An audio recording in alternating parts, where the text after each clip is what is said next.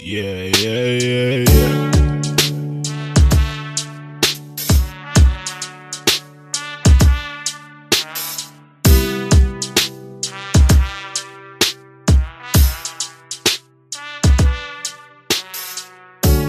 Hey guys, my name is Alex, and you're listening to the 1000 Movie Project podcast. There's a literary technique that you might have heard of before. It's called stream of consciousness, in which a narrator just free associates and hops from topic to topic without any readily apparent connection among those topics. And the idea is basically that if you weave these topics together, you can get a vibe of what's going on in the narrator's head. You can psychoanalyze the narrator maybe and see some sort of poetic or thematic pattern in all of his banter. Anyway, it was really popular for a while in literature of the 19-teens and 20s during a movement called modernism, which, if I'm remembering correctly, was influenced by the theories of Sigmund Freud and Albert Einstein and the general idea that the large narratives in our lives and society are really just fractured constellations of tinier stories. Or at least that's part of it. What you also find happening in the period of modernism is the birth of cinema, and cinema is montage. It's a bunch of different images being spliced together to give you the illusion of movement and cohesion.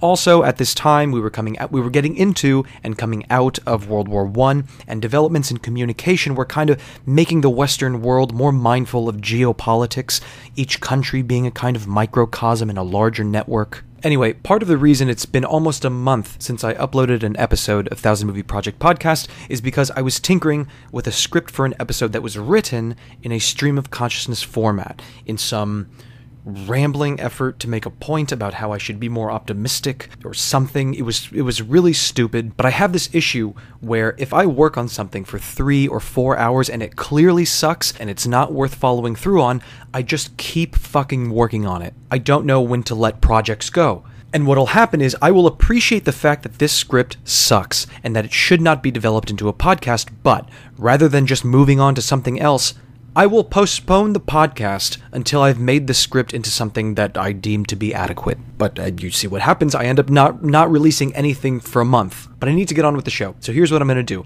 I'm going to relay to you what I thought were the good bits of that script, and then I'm going to let it go. Because it's not salvageable. The premise of the script is that it's Sunday morning.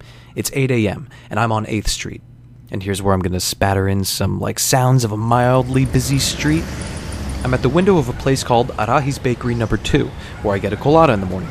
And in the script, I'm standing there, and I'm schmoozing, and I'm noticing what's going on with this homeless person over there, and that homeless person over here. And I was talking in this script about how there's this young woman, she's probably 16 or 17, and I've seen her a couple times at the window. She's got Down syndrome, and she shows up here very early in the morning, and she's got 2 things with her every time. She's got a $10 bill and a handwritten note. And she hands these 2 things to the woman at the window. The woman goes inside, prepares the order, comes out with it, and the young woman takes it and goes back home. And what I started thinking about, and what was chronicled in the script, is the fact that I've only seen this young woman performing this errand maybe 5 or 6 times in the 2 years that I've lived in the area. And then I started thinking, well, it's actually possible that I've only seen her on weekend mornings, because if she's in high school, as she appears to be, then she would normally be in class at this hour. But it's quarantine now and schools are out of session. It was stupid and rambling and digressive. You can see how it was exhausting itself. I just went on this Joycean riff, trying to chronicle every little thing that I could see while standing on that street corner sipping a colada on a Sunday morning in Little Havana. And part of it is that I wanted to have a record, something I could listen to years from now and be like, wow, shit, this is perfectly evoking that moment, that place, that period in my life. And I'm sympathetic, in retrospect, to how that might have been a nice little gift for me, for my future self. But it wasn't going to be interesting to anybody else. Plus, I was talking to somebody on Hinge earlier this week, and in the course of conversation, I mentioned that I do a podcast, which comes up on a regular basis when I'm talking to people on Hinge. But this was the first person to ever ask me what the show is called, and to then go and listen to an episode. She listened to the most recent episode, which is about how my therapist and I bought the same vibrator at one point, and about this terrible sexual experience that I had in New York. Not a glowing first impression. But she listened to it, and she reached out, and she said some nice things, made me feel pretty good about myself, made me feel pretty good about the podcast. And so I thought, it's been about a month since I made that last episode. Let me check it out again. Let me see what it's like. And so I'm walking home from a coffee shop yesterday, and I'm listening to that previous episode of the podcast, and I was like, wow, this is fucking terrible. And I was so embarrassed, just thinking, this joke doesn't land, that joke doesn't land. It was a huge fucking bummer. But then after a while, I got my shit together, and I was like, look, all of this stuff I'm hearing on that episode, the stuff that I don't particularly like, there is no question that it was the best I could have done that week. I worked hard on it, I had a good time with it, it is what it is. So what I plan to do now is just write and prepare these episodes to the best of my ability, and then fuck off, and never listen to any of these episodes again. Because all I hear are mistakes and shortcomings. There is no point in doubling back and subjecting myself to it. I am not the audience for this podcast, is basically what I'm saying. I, Alex, am not my type. I even have this problem while masturbating. I put some lotion in my palm and I reach for my dick and then I freeze and I go, I have a headache, I have to wake up early. The point being, I was bending over backwards trying to make this artsy, Joycean stream of consciousness episode because I was trying to satisfy what I thought was like a conceptually interesting episode. I know that if I'm ever going to get an episode done, I need to talk about things that immediately hold my attention. And when I look at that script and I find the thing that I most want to talk about, frankly, it's that young woman with Down syndrome and her routine of getting the handwritten note and the $10 bill and coming here to the window to take her family breakfast, because it reminded me of something notable that had happened several years ago. Several years ago, I was eating a U-Pick 2 at Panera Bread. It was a turkey sandwich and a bowl of wild rice soup with a chunk of French bread on the side. Now, should I have opted for the apple instead of a hunk of French bread to complete my carbohydrate menage? Yes, I should have gotten the apple. But this was right after college. I was 22 years old, and I had the fastest metabolism in the West. When I took a shit, you could hear it ricochet in the bowl. So I got my bread and my bowl of rice and my side of bread, and I sat on the patio of Panera Bread, and suddenly, as I'm sitting there eating, somebody came up to me and tapped me on the shoulder, and when I turned around, I saw that this person had Down syndrome, but there was something distinct about his appearance. He said to me, "Hi, how are you?" And I said, "I'm good, how are you?" And he said, "I'm glad to hear that, I'm good too." And after that, he just carried on toward Marshall's with a much older man who I'm guessing was his father. And the reason I say that he went towards Marshall's with a much older man is because this man, the one with Down syndrome who had approached me, I noticed only after he'd left that he had white hair. He was himself an older man, maybe in his 50s or his late 40s. So I go on surrendering my body to the gods of wheat, and it occurs to me, I have never seen a person with Down syndrome who had white hair. I've never seen a person with Down syndrome who appeared to be even middle-aged, I think. And I hadn't thought about this guy for years, but suddenly, standing here on 8th Street on a Sunday morning and seeing this young woman with Down syndrome picking up her family's breakfast, it's coming back to my mind, and I'm thinking, do people with Down syndrome have a shorter life expectancy? So I went to Google, and I typed in something like, do people with Down syndrome have other health problems? And the first thing that came up, the kind of sample text, sometimes when you type a question into Google, Google tries to answer the question for you and then it gives you the search results underneath it. Well, there was that bit of text at the top of the screen, and it was a passage that said, in a surly tone, people with Down syndrome are individuals. They are all different, and their condition varies in severity, and it comes with its own set of problems, etc., etc. It had such a tone that I felt like I was being reprimanded for having asked this question. So now I've got this nervous pit in my stomach, and I'm thinking, is it fucked up of me to even wonder about something like this? Because while I do feel like knowledge is knowledge, information is good to have, it's healthy to be curious, I do also feel kind of weird going to Google and being like, do people with Down syndrome die quickly? Because in asking such a question, it sounds like I'm studying them, like I'm looking at them as some kind of curious organism instead of human beings. And so I realized that such a line of questioning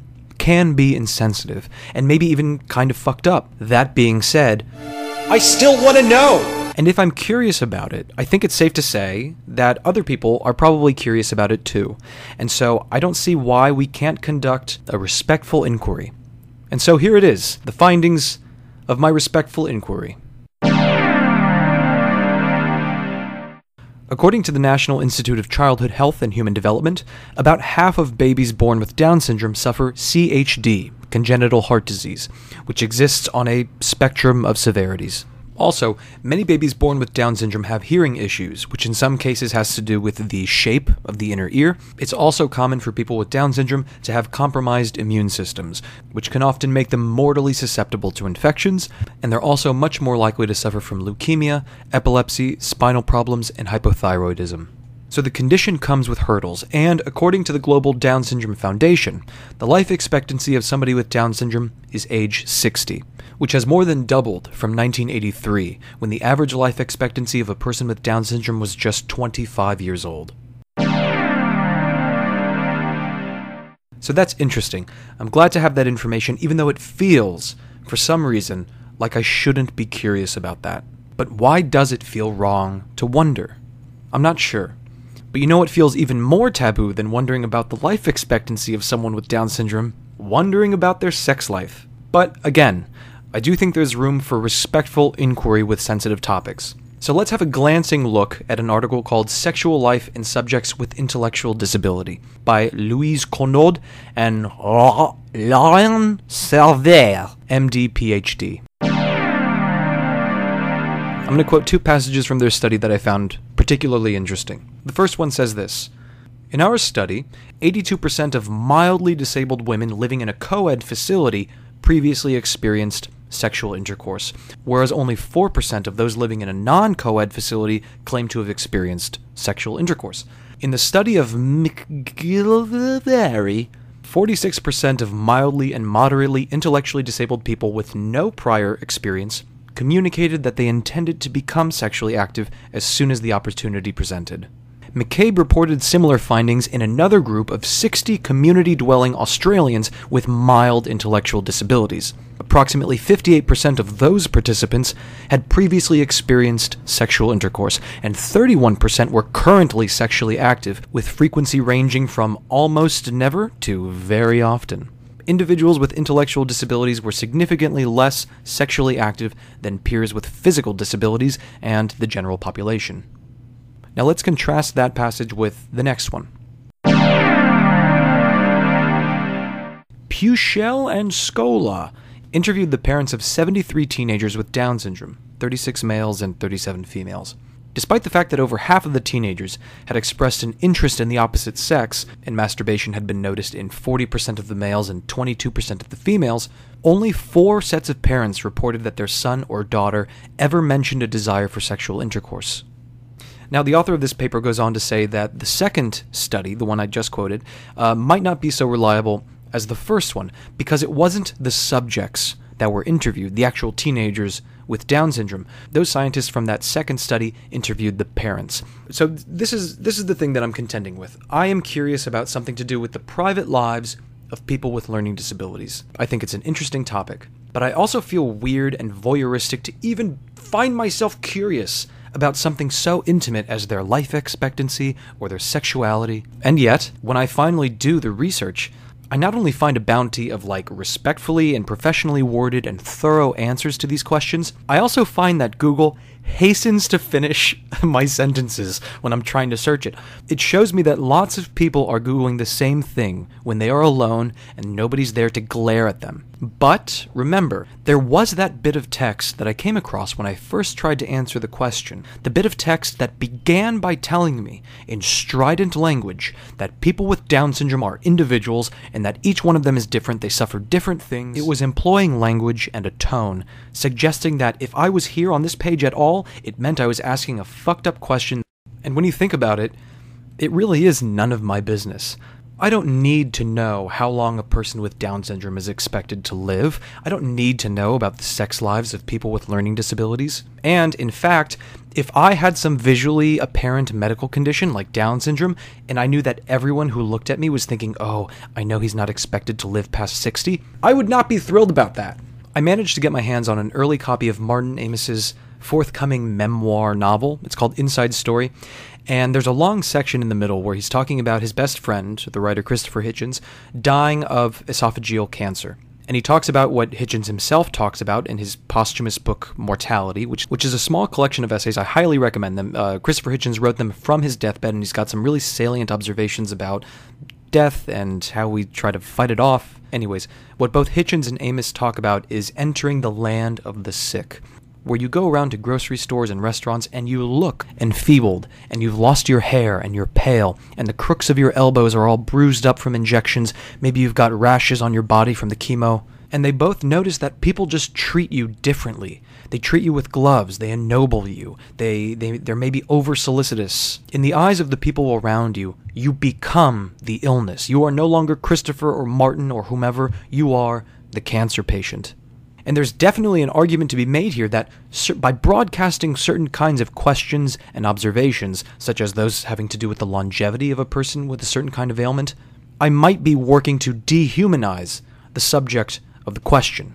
In other words, if I start broadcasting the fact that, Christopher Hitchens has a life expectancy of, 6 more years, it's likely that people will hear me say that and will start engaging with Christopher not as who he is, but as the ailing person. And that sounds like a poignant argument to me. I'm not quite done negotiating the ethics of such an issue. All I know is I do sincerely wonder about these things. And coming at them fresh from that fucking stream of consciousness nonsense where I was not being true to my interests, I know that if I'm going to really be who I am, if I'm going to keep myself interested in life, if I'm going to find it worth living, worth performing, then I think I'm going to have no choice but to ask these questions and scratch these itches of curiosity. And I guess the key is to just be as polite about it as possible.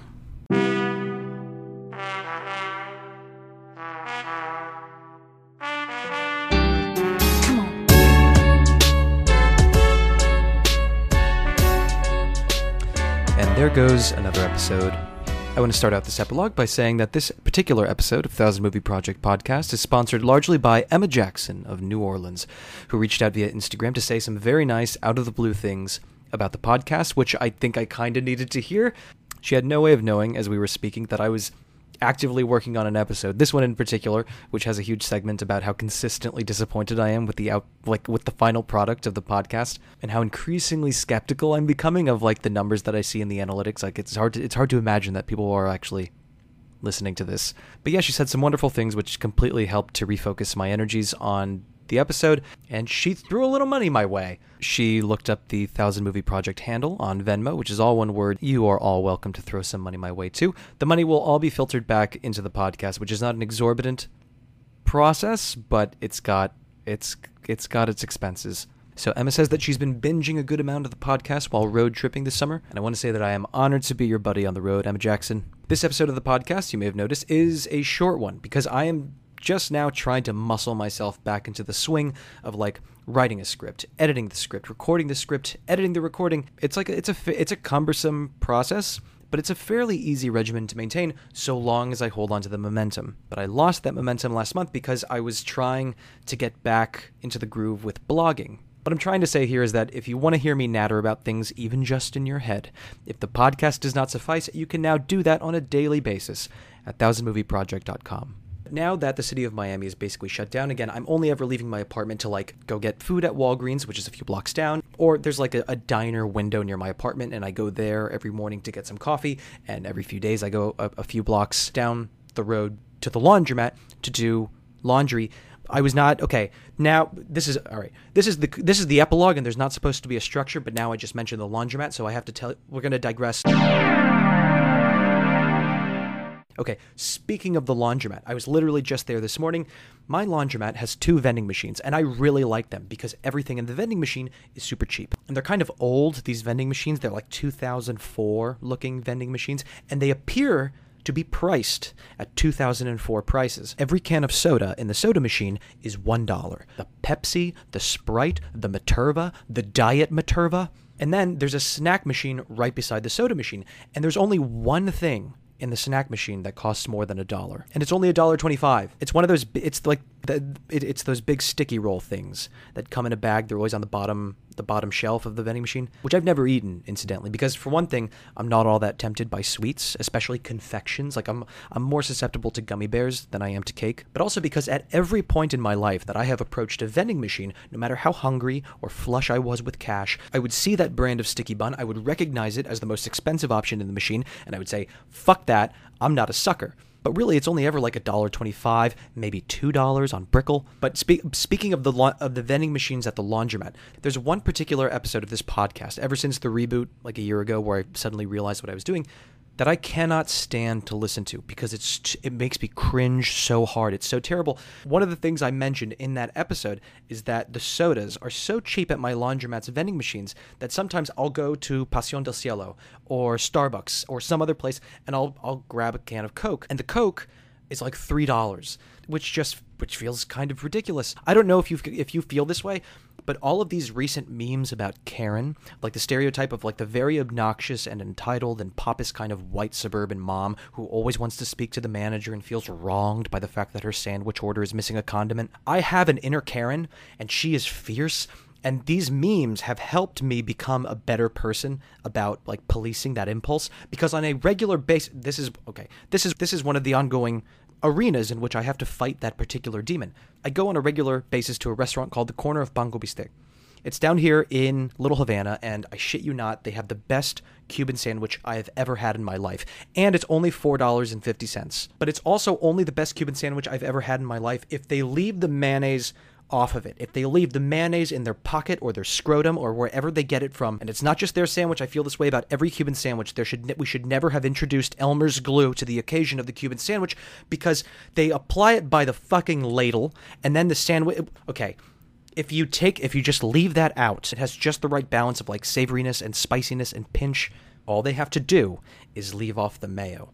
And I thought I was being very clear about sin mayonesa, por favor, but it never works. And so lately I've tried to emphasize it when I place my order, go to the window and I say, un sándwich cubano, por favor, sin mayonesa. And then I karate chop the air, sin mayonesa. And they do it again. And then they balk at me, and I can tell they're asking me like why I just made that gesture, but I can't explain because my Spanish isn't good enough. So I just do it again, sin mayonesa. What do you think I end up finding on my Cuban sandwich? If your answer is mayonesa, you're only partly correct. The correct answer is mucho mayonesa.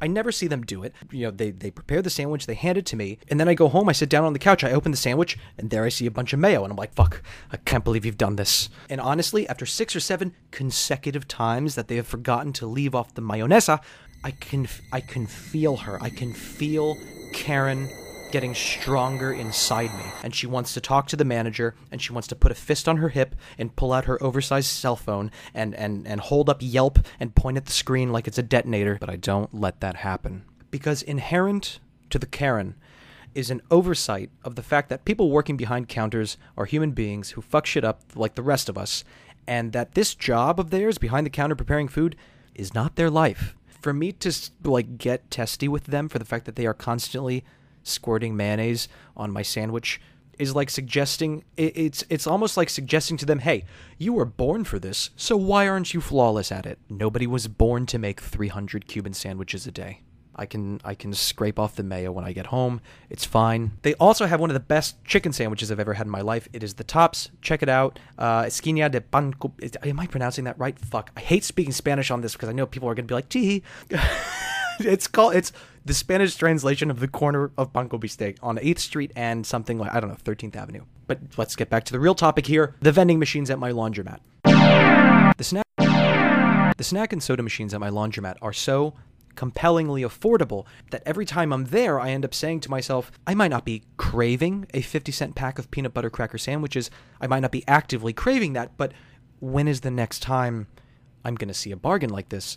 And also, those crackers are salty, and so I would need a Pepsi to go with it, which, incidentally, I have never in my life bought a 12-pack of Pepsi, but I have very often chosen a can of Pepsi over a can of Coke, even though I and most Americans agree that Coca-Cola is the superior product, especially, incidentally, if we're talking about Coke and Pepsi as they are served in plastic bottles, which is a whole different beast. I think Pepsi tastes like an outright lab chemical when you're drinking it from a plastic 20-ounce bottle. I frankly don't think any soda tastes good out of plastic bottles. I think it's got to come out of either a can or those little aluminum 8-ounce bottles that they now sell. Speaking of which, okay, one time in New York, okay, hold on. One time I was in New York, I was staying at a hotel that had a bar in the lobby, and I went there to the bar to meet a high school friend. Surprisingly, this high school friend of mine happened to be staying at the same hotel at the same time. So I go down to the bar and I order a Jack and Coke. And I sit down, I order the Jack and Coke, and the bartender says, "Hey, so here's how we do it.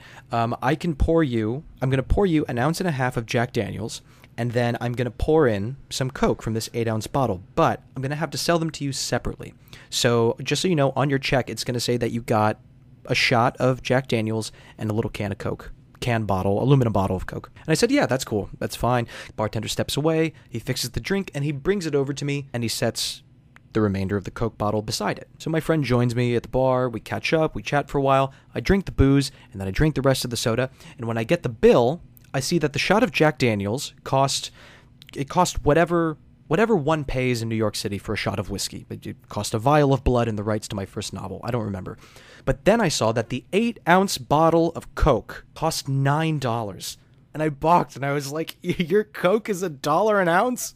But that was my inner Karen. But anyways, laundromat. Okay, I'm tempted by the salty peanut butter cracker sandwiches. I buy them, and then I buy a soda to accompany the peanut butter sandwiches, and that makes for a nice pair. The salty, the sweet. But all that this seems to do is to, open up my appetite like a flower. It just makes me more hungry. And so then I go, and I'm like, well, fuck, everything in the machine is so cheap. So I get a bag of chips for 75 cents or whatever. By the end of it, I've spent like $3. And $3 is not as cheap as $1. And I started to think, is this part of a business model? Because if so, it's brilliant. You trap people in a laundromat for an hour, and then you tempt them with really cheap snacks. But you make sure that every one of those snacks in those machines will make you lust for another one. So it's not really the bargain. Big picture wise, it's not really the bargain that you think it is. One time I was at a bar in my senior year of college, and it was Sandbar in the Grove, and this gorgeous woman with an iPad came up to me, and iPads were still fairly new and wildly expensive at the time, and she said, "Hi, I'm from Marlboro, and if you give us your home address, we can give you a free pack of cigarettes right now." And I'd never smoked a cigarette in my life at that point, but same sensibility that I carry into the laundromat, I was like, when am I ever going to see a bargain like this again? So I gave her my home address, and she gave me a pack of... Now that I'm actually saying this out loud, I realize how fucking stupid that was. That is first grade stranger danger bullshit. I can't believe I give a stranger my home address for cigarettes. Okay, anyways, what was I saying? Okay, I gave her my address, she gives me the Marlboros, and then suddenly I was a smoker, kind of. For a little while. Whenever I was out drinking with somebody, or I was at a party and someone pulled out cigarettes, I would have one. But then I dated a smoker, and then I dated another smoker. Anyways, it was a short-lived thing, but it made me realize in my 2 years of very occasional smoking, I probably bought, 10 packs of cigarettes over the course of those 2 years.